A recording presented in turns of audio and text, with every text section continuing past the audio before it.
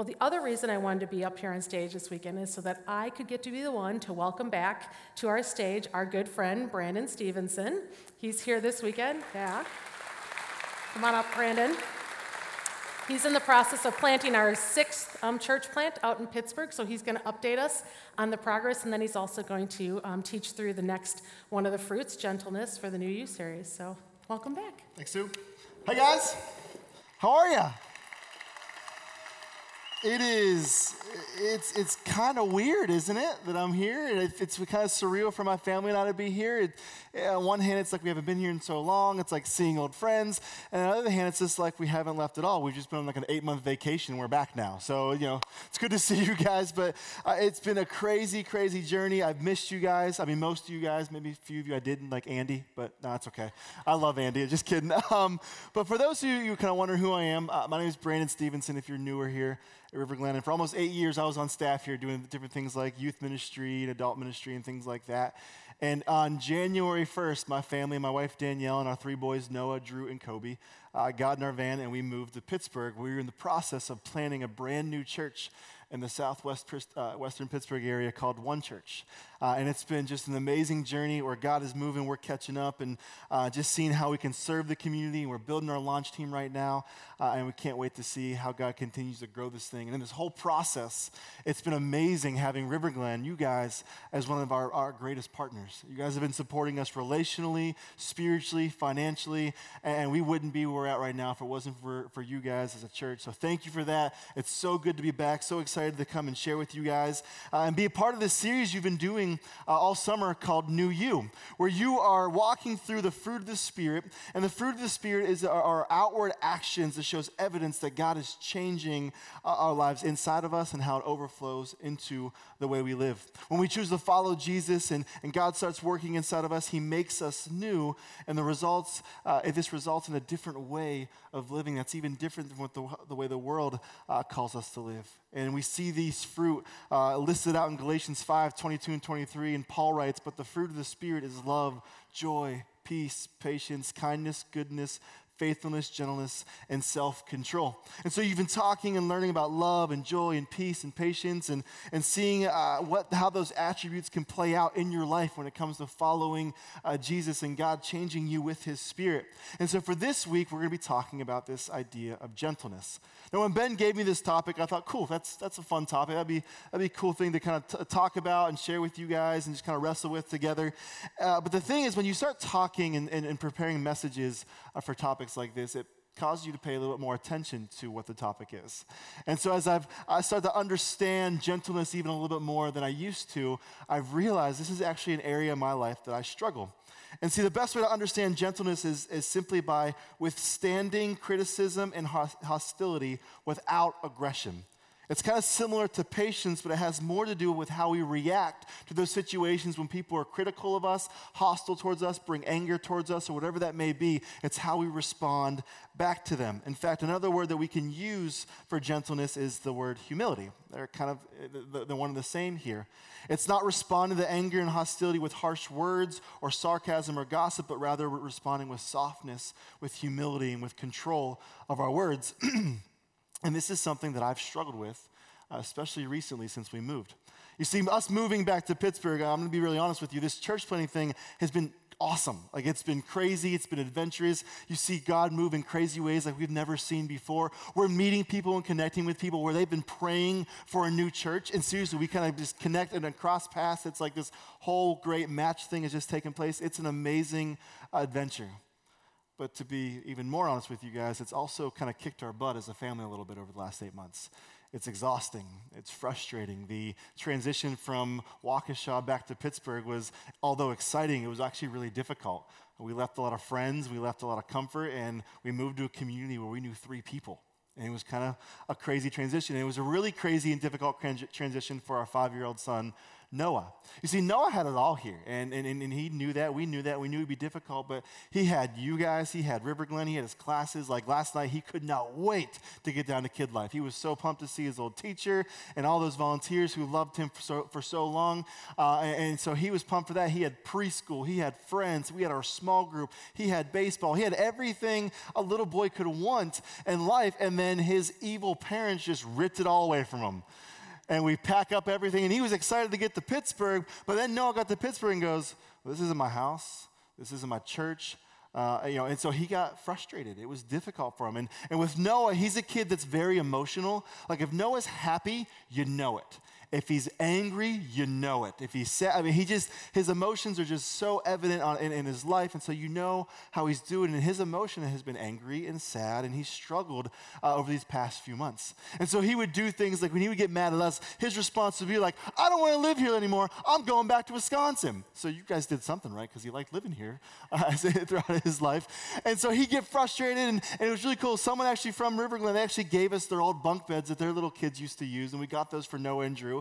And Noah's like, I don't like this bed. I want my old bed. Even though the mattress he sleeps on is the same mattress he's always slept on. But he wanted his old bed set up. And he wanted his old friends. And so he would just yell at us and he'd storm off. He's like, I don't want to live here anymore. I'm like, too bad, man. You live in Pittsburgh now. Go Steelers. Deal with it. This is your life. And so we would just have these arguments back and forth. And the problem was not Noah. The problem wasn't Noah having these lash outs. Like, we expect that with a 5-year-old, right? I mean, he had everything kind of going, and his whole world just got kind of flipped upside down. It's been difficult for him. And Danielle and I weren't surprised by that. But the difficulty has actually been with me, where we were in the stress of a situation trying to figure out how to start this church, and I kind of think of myself way more important than Noah's, small world problems as a 5-year-old. And so when he's mad at me, I would respond to him with more anger and criticism or harsh words. And I would tell him, deal with it, kid. There's nothing you can do about it or something like that. And it just would not go well. Noah's emotions were pure. They were true. That's what he was going through. And I wasn't responding to that hostile situation with gentleness. I actually responded with it with more hostility. And it hasn't been my finest moment as a dad. It's not my finest moment as just a human being. But this is the difficulty that I've struggled with in my life. And so now that I've talked about how I don't have a really good gentleness in my life, I'm going to share with you why you need it and why it's important for you. It makes sense, right? The new people in here are like, why did we send this guy to plant a church? But honestly, though, I think we all can agree this idea of gentleness is something we could use and need in our lives, but it's something we can struggle with. In fact, when we face criticism or hostility, our reaction isn't gentleness, but more often it's something with more criticism and hostility. We respond to hate with hate. We respond to anger with anger, and hostility with hostility. We see that in our close relationships with our siblings, with our spouse, with our kids. In fact, it's easier for us to be gentle and show humility to strangers than it sometimes is to show that to people who are closer to us. We get a little more tense with them for whatever reason that may be, but that's something that happens with our close family and friends, like it is with me and Noah in some situations. We can see it in our work environments. When a boss or a coworker has some slight or says something against us, we respond to anger or criticism or gossip to make ourselves look better than what they're doing on their side of it. We see that in the state of our country right now, where we see a lot of division, a lot of hate, a lot of anger, a lot of fear and hostility, and the response to that from wherever people are coming from is more hate and anger and hostility and fear. And it's causing just this culture of division and not gentleness, but of pride. And we do this because our culture values the other side of it. It doesn't value gentleness and humility. It values harshness and criticism. We don't want to lose. We don't want to feel like we're less of a human than the other person. So we would do things that we respond aggressively to make ourselves feel better, look better, and then what that does is produces more hostility and hurt. In fact, it seems kind of weird that when someone's hostile or there's anger towards us to actually respond to them with gentleness and humility. It seems weak in a way, and it kind of seems upside down than what our world actually teaches. But what if that upside down way of living is actually the thing that's going to change our lives and change the world around us? I think that's the case. You see, when Jesus entered into this world, gentleness and humility was not a highly valued attribute for a human to live out. It just wasn't looked up fondly upon. In fact, it was kind of despised. Nobody wanted to be viewed as lower than another human being, so it led to a lot of hostility, sharp words, power struggles to make people look better and to achieve better status in that society. Nobody valued being gentle or being humble, and life was viewed as a fight to show that you were strong and powerful, and you took out whoever was in the way to get there. It was strong in the Roman government, and the Roman Empire was controlling everything at that point, so that culture just overflowed into the people, and it was about power and power struggles and a rat race to make sure that you were viewed as wealthy and worthy and valuable in your society. It also overflowed into the Jewish people too. You know, what was happening is all the laws that the religious leaders held in high regard became this burden on the Jewish people. And it caused them to work really hard so they can be viewed as good in God's sight.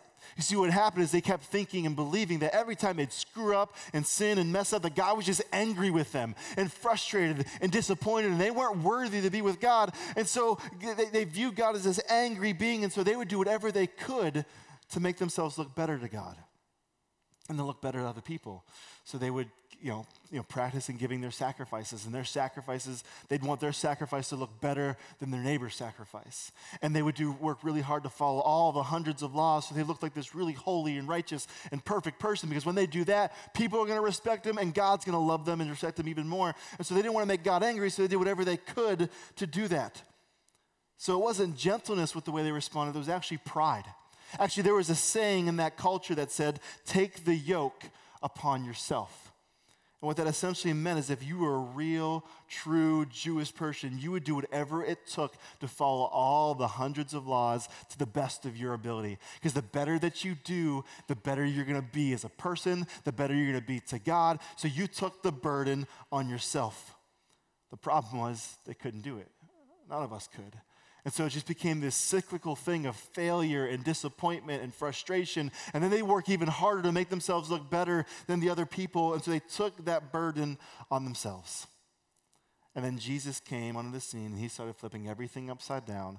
But what he was actually doing is making the right side up again. He came in teaching things like this in Matthew 11:28 and 29, where Jesus said, "Come to me, all you who are weary and burdened, I will give you rest. Take my yoke upon you and learn from me, for I am gentle and humble in heart, and you will find rest for your souls." So Jesus came to ease the burden of living in this culture of pride, competition, and viewing yourself better than your fellow human being. Jesus brought this new way of living in, of humility and of gentleness, because that's who he was. Jesus was more than anybody embodied this idea of gentleness. He came with softness and humility and offered to take away the burdens that people were carrying that was causing so much stress and frustration in their lives. And he did things in his culture, and if he was here today doing things in our culture, that we would look down upon him because it seemed weak. It seemed upside down. It didn't seem like it was worth it. But that way of living that he ushered in actually transformed the world. You see, Jesus showed gentleness and humility to strangers. He showed gentleness and humility to people that socially he shouldn't have been hanging out with, but he did anyway. Even though the culture said that he, as who he was, as his status was better than them, he still spent time with them, loved them, and treated them like a human and as equal, just like he was. He showed gentleness to the people who were actually about to kill him. But I think one of the greatest moments of gentleness actually happened with one of Jesus' closest friends.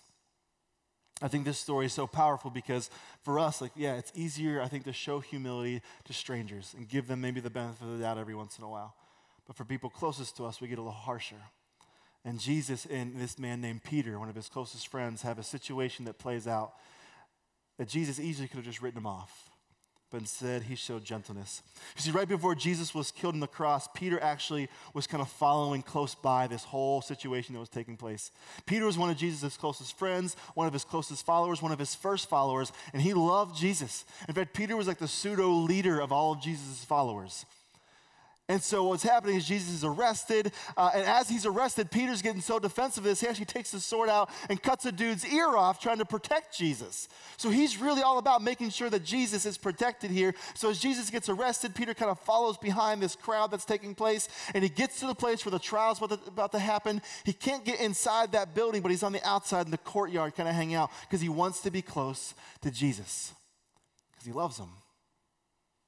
But then criticism and hostility came at Peter, something maybe he didn't expect in the situation. So as he's hanging outside, he's hanging around a fire because it's a cool night. Jesus is inside on trial, and Peter doesn't know what's going on. There's so much hostility against Jesus now, and all of a sudden people start recognizing who Peter is. And they start coming up to him and like, hey, you're that guy who hangs out with this Jesus fellow, aren't you? Oh, yeah, I recognize you. You've been with him. I've seen you with him before. I also recognize you by your accent. Like, yeah, I know you, man. You're with Jesus. And so in this moment of history, this is not the cool time to know who Jesus was. And Peter senses that, and he feels that because there's people with a lot of hatred towards Jesus. And so Peter responds in the way that he's taught in that culture. He starts fighting back. When people came at him accusing him of knowing and following, being friends with Jesus, Peter starts going on the defensive and saying, I don't know that guy.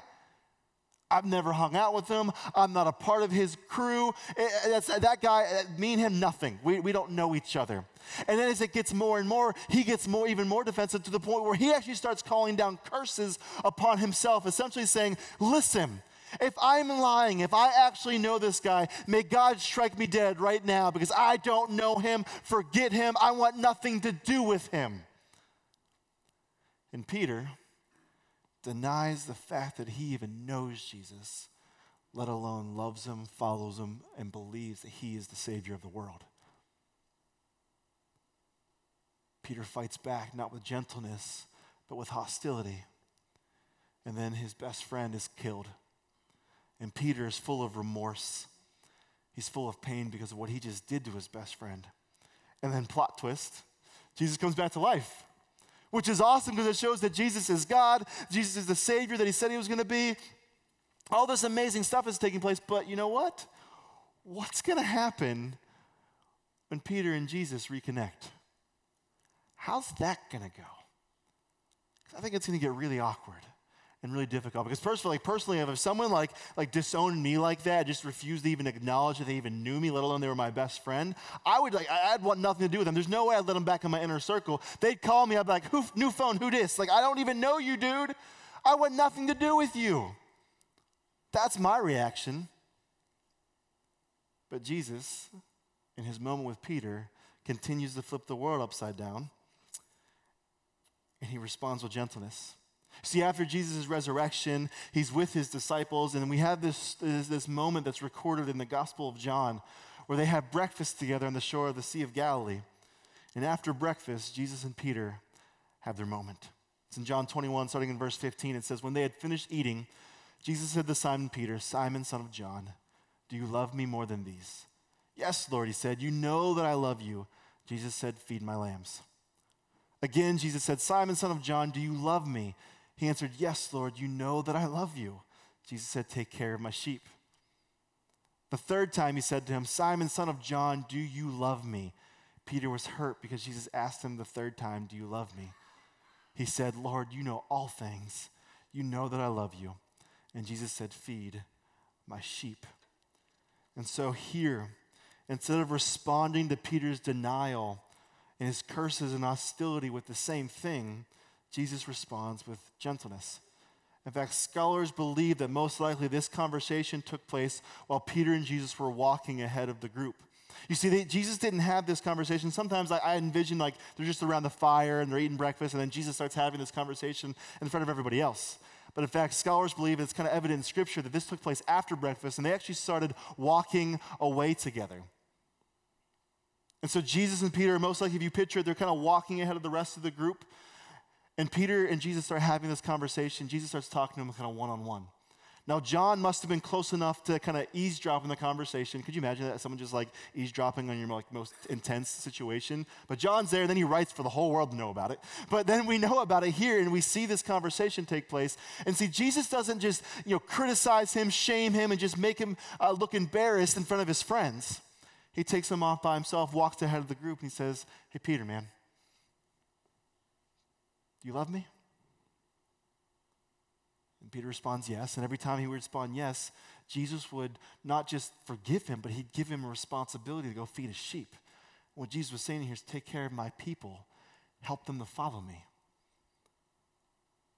Jesus is gentle, he is humble. Now don't get me wrong, this conversation is difficult because you notice in the story in Scripture, Peter denies Jesus 3 times.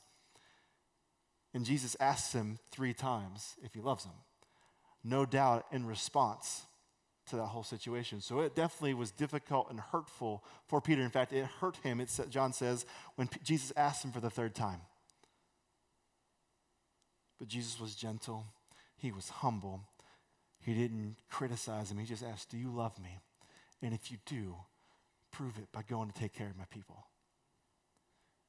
Peter's failure was met with Jesus' gentleness, and that moment helped transform Peter into the guy who would go and tell thousands and thousands of people about God and about who Jesus was and what he did. And Peter didn't teach them about this God who was angry and disappointed and just frustrated with all the failures of them. No, he taught them about this God who loved them and was gentle and was humble, and about this God who sent his son to come and rescue them. Because that is who God is. It wasn't just this angry, disappointed father figure in the sky. No, it was this God in the flesh who came to love us and be humble and be gentle to rescue us. That's the God that Jesus knew, or that Peter knew, and that's the God he shared with people, and that's the God that transformed him and transformed the lives of thousands of people. Peter's life was transformed by this upside-down way of living of Jesus. And this upside-down way of living is still exactly what you and me and the rest of the world still desperately needs. You see, just like in Jesus' day, this idea of gentleness and humility is still not highly valued. We celebrate power. We look at ourselves as better, smarter, and stronger than the other person. And this idea of gentleness and humility is not something that our society holds in high regard. We value harsh words, sharp critique, standing our ground because the other side is wrong no matter what they say. And gentleness makes us look weak. But gentleness is exactly what you and I need. It's something that you and I need to receive. And something that you and I need to give. First, this idea of receiving gentleness is the big reason why Jesus came. You see, just like back in Jesus' day, we struggle in our culture to see God as this gentle being. We see him as angry. We see him as frustrated. We convince ourselves that he's just disappointed with us over and over again. When we fail as a spouse or as a parent or as a worker or whatever that may be, we just think God must be so angry with us because of what we just did. And when we still struggle with that addiction or that habit that we've been struggling with for years, we have to think that God is just up there thinking, "What are you doing? You're an idiot." And so we believe that. And they think that's the God that we know. And so we respond by working really hard to be good enough again. We go to church because that's what's going to make God happy. We give money out of necessity rather than generosity, almost as a way to make us feel better about ourselves. We try really hard to be a good person, whatever that means, but we do it because we think that's what's going to make God smile upon us finally. So God isn't just this gentle, humble God. He's this angry, frustrated, disappointed God with this list of things that we have to get right. And then we fail and we get frustrated and we realize we're never good enough, and we just continue this cycle just like people in Jesus' day did. And we get frustrated and think God's mad at us. And rather than remembering the truth that God is humble and gentle and his burden is light, we think his burden is heavy and he's angry. And maybe you're in this room right now, or maybe you're watching online, and that's how you feel. That you're working really hard to gain God's approval, to be good enough, but maybe this world feels like it's just too much for you right now. It's been harsh. People have brought pain in your life, and there's hostility between you and a loved one, and work feels like a rat race you're never going to win, and parenting feels like a never-ending battle, and things just aren't working right, and you're thinking, God, where are you in this? Let me remind you of Jesus' words, where he says to me, come to me, all you who are weary and burdened. Anyone tired here? Anyone feel burdened? And Jesus says, I will give you rest. Take my yoke upon you and learn from me, for I am gentle and humble in heart, and you will find rest for your soul. You see, Jesus isn't waiting with hostility or criticism for you. He's waiting with gentleness and humility. And when you come to realize that God isn't this harsh, angry God, he isn't checking this list to make sure you're doing all the good things that Christians do. Instead, you realize he's gentle, he's humble, he loves you. This will begin to transform you. And maybe your step today is to receive gentleness. See, God's gentleness was never better on display than on the cross. Now, it may seem weird that we're talking about God being gentle with the death of his son. And it seems kind of backwards, but that really is what it showed. Instead of giving us what we deserved, God took it upon himself. We deserved the penalty of death. He took it upon himself, and he showed us gentleness and humbleness and grace through that. So if you need to talk to somebody today of what that means to have that gentle, humble God and not the angry God that maybe you've believed in for a long time, I want you to talk to someone today. I encourage you to go out to the Connect Wall. There's a lot of amazing people there who would love to talk to you after service. They can pray with you. They can just talk to you. Whatever you want to do, they'll help you with that next step. This is a big step, though, and this is going to help transform you to understand that God is gentle. He is humble, and it's going to help you live the same way. See, for others of us in the room, we've received that gentleness. We've had this relationship with God, and we have forgiveness, and not because of anything we've done, but by the gentleness and humility of Jesus who gave his life for us. And we know this, we experience it, we live in it, but the more we live in it, the more we follow Jesus, the more we have to remember this. We don't follow Jesus just for the salvation, but also for the transformation. We don't follow Jesus just saying, Jesus, save me. We follow Jesus to say, hey, Jesus, change me. And we have to remember that. We have to recognize that he didn't just come to save us, but also to transform us and to give us a life that means a transformation of producing this fruit that you've been talking about all summer. He came to give you a new you, and that new you will be full of gentleness and humility, because too often Christians in the church are not associated with gentleness and humility. We're associated with judgment and harshness and criticism. But that cannot be, because that is not the way of Jesus. The life we lead now should be one that is full of gentleness. When criticism and hostility and gossip or whatever other difficult thing comes our way, we don't respond with the same things. We respond with the gentle spirit, the kind that transforms us and the world around us. And actually, all throughout the New Testament, this is the theme that the church leaders in that day, like Paul and Peter, were reminding the church to do. Paul said in 2 Corinthians 10:10, he says, by the humility and gentleness of Christ, I appeal to you. He says, hey, because of Jesus and how he was gentle and humble, he's transforming me to do the same thing. And so I'm coming from you from that angle. And then actually Paul goes on to talk to that church in Corinth about some things they need to fix and get right because they were not following Jesus the way they should have been. It was difficult. But Paul came from an angle of gentleness and humility. Jesus did the same thing with Peter by saying, hey, do you love me 3 times? It was difficult. He was addressing truth. And the thing is, when it comes to being gentle and humble, it doesn't mean we disregard sin. It doesn't mean we ignore injustice. It doesn't mean we don't focus on those things. We don't ignore truth. We just come about it from a different angle, the angle of Jesus, the angle of gentleness and humility, and not harshness and judgment. That's the way we follow. As Christians, we should engage with people. We should build relationships. We should be involved in our culture, but our approach is that of Jesus and not of the world. It's of gentleness and not harshness. And I think we need to be reminded of what Paul says in his letter to Titus in chapter 3, verses 1 and 2, where he says, remind the people to be subject to rulers and authorities, to be obedient, to be ready to do whatever is good, to slander no one, and be peaceable and considerate, and always be gentle towards everyone. See, we're given this new life. We're giving a new us to do good, to live a life that flips the world upside down. And the reason that gentleness is so key, as Paul reminds us, is we have to be ready to do good, that we don't slander anybody, that we're peaceable, and that we're always gentle towards everyone. Everyone. There's no asterisk there. It's not everyone except for people who disagrees with you. It's everyone. Because here's what gentleness does. It diffuses a hostile situation. It shows the person you're talking to that they're human just like you are. It shows that you are not above the other person. Gentleness actually surprises people who are expecting a combative response. And gentleness actually starts to smooth out a harsh world that we currently live in. And so, River Glen, let me remind you that a new you, a new us, means that gentleness will win out over harshness. Humility wins out over pride. That we are changed and we are changing things through gentleness. Because that's what we so desperately need, and it's what the world so desperately needs. You see, when we set out to start One Church in Pittsburgh, we knew it was going to be this crazy adventure. More and more, our culture is skeptical and even hostile towards faith and religion and churches, and especially even new churches. It's kind of weird to them. Especially a city like Pittsburgh, where it's a very traditional city, similar to Milwaukee, people don't really know what to do with a new church because churches have always just been there to them. And so they respond to it with like kind of weirdness, like, what is that? That just seems weird. That seems difficult.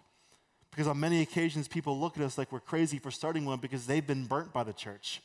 They have pain from a previous experience, and they're unsure of what this new thing is all about. So we have to show it to them. We have to live out this new us. We have to show them and respond to them with gentleness and humility.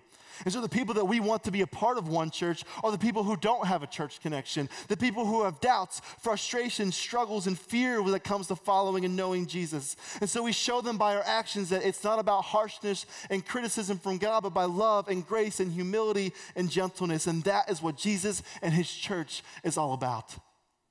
We strive to be gentle and humble as Jesus was. And for that to take place, we need a group of people that are going to join us in that mission. And that's what our main focus of our pre-launch phase right now is we're not going public just yet because we're still building that group of people that are like, you know what? This is how we're going to love Pittsburgh, with gentleness and humility. And I'm really humbled to say that 3 of those people that are helping us with that are actually coming from River Glen. A few weeks ago on stage, you guys took some time to commission and pray for Ben, Jess, and Scott as they are preparing, and some of them already moved to Pittsburgh to join us in this mission. Scott is actually one of my former students in my youth ministry, and now is just a great young man who's following Jesus and doing amazing things. And Ben and Jess volunteered in my youth ministry for a long time. And they're like, you know what? We want to come and join and help you. So you have to pray for them, and I'm so thankful you guys did that, but I also want you guys to hear their story of why they're coming out. Because I think what you're going to see is 3 people who have been transformed by Jesus and want to go help others do the same. So check out their story.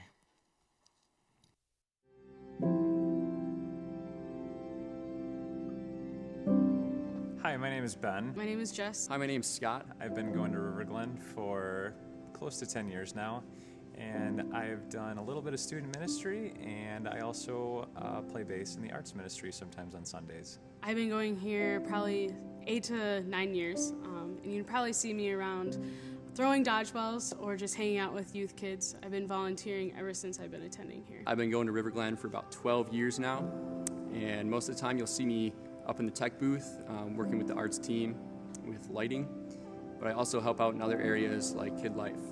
The reason why I'm moving out to Pittsburgh to help Brandon with One Church is because I believe in the vision and the mission of what he's doing, and that's biblical and very gospel-centered. And I am privileged and honored that God has just laid this in front of me and has just shown me door after door that this is something that he's calling me to do. The reason why I'm going out to Pittsburgh is the timing is just perfect. I have 1 year out of college and no really ties to this area, and I'm able to help out with the vision that Brandon's casting on Pittsburgh. I'm going out to Pittsburgh because I have a very close brother in Christ in Brandon Stevenson. He's going to need a ton of help. He's going to be working relentlessly to make this work, and I just figure, you know what, I cannot think of a single reason why I shouldn't go out there and go help him. It's been a struggle, to be honest. God has definitely shown me the way, but it's also an act of obedience. It's been really hard. A lot of barriers, a lot of struggles, a lot of different variables that are coming in that I wasn't expecting. But to be honest, the more and more God has been showing me, the more and more I've been learning about myself. And I've been learning about all the gifts and talents that he's been giving me. He's just paved this path that could have only be done by God. First job interview, first application that I put in out in Pittsburgh for my first nursing gig. I left the interview with a job, and how can I not believe that that's God saying this is where you need to be right now? For me, I've gotten to a place where I've known without a shadow of a doubt that I am supposed to be in Pittsburgh right now. So during those struggles and during those challenges, I can rest faithfully in his will and in his way and in his power and capability. I was a little later than Jess and Ben to committing to Pittsburgh, and I think that was partly due to the comfort level that I had here at home. Over and over again, I'd think about reasons why I wouldn't want to go out there, and over and over again, there'd be a reason why I should go out there. There's nothing in it for us, really. We are just humble servants of the Lord. We really just want to offer up anything we have to make this work. I don't think God wants us to be comfortable. I think he wants us to go outside and live life and look at new journeys and be open to that.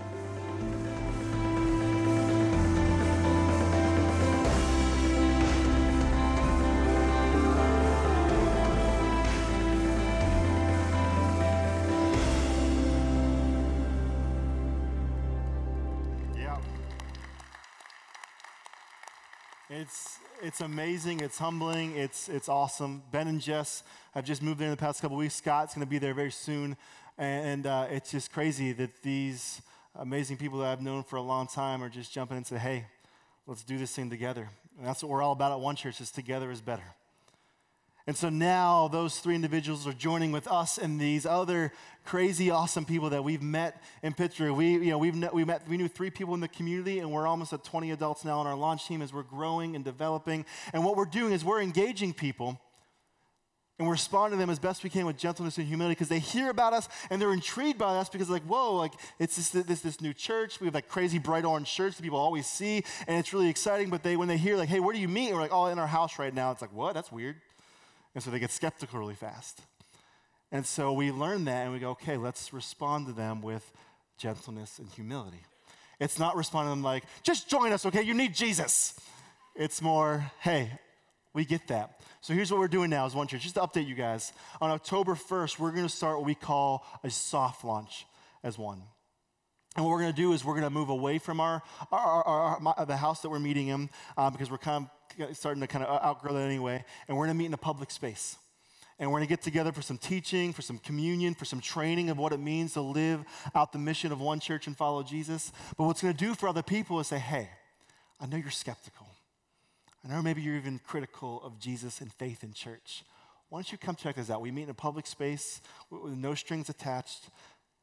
And so we try to respond to them with gentleness and humility. And so we're starting that in October, and we're going to work really hard to continue to grow that core team that's going to live out this mission that we're laying out in front of us to follow Jesus, to work as one, to help others follow Jesus. And then come in March, we'll do our full launch. We'll market our community, and we'll invite the public and say, hey, you belong here. You belong at One, and together is better as we follow Jesus. So I'm so thankful for Ben, Jess, and Scott as they're joining us in that. I'm so thankful for the people that's joining us in Pittsburgh. And I'm thankful for you for supporting us. Because you see, when we live out gentleness, it keeps us grounded and reminds us of who we are. That we've been given gentleness by God, so we give gentleness to others. And when we do that, we're continually changed. And that happens because of what God's done to us through Jesus. We don't get a new us without Jesus. You don't become a new you without him. And never was that more evident than the cross. And every week here at River Glen, I say we, but you guys continue to share communion together. Not One Church, we do the same. We remember the sacrifice and the cross and his death and resurrection that came to rescue us and give us a new you. So in the moment after I pray, you're going to do that. You're going to practice that. Take that, remember, and worship God in that. If it's not you, just feel free to let the tray pass. Will you pray with me as we go into that time? God, thanks so much for today and being back here. And being back amongst family and friends, God, who love us and we love them, and you love all of us and are changing us. God, thank you for the support of One Church through River Glen, and thank you for just changing us to be gentle as you were gentle. Continue to make us new, God, and in your name we pray. Amen.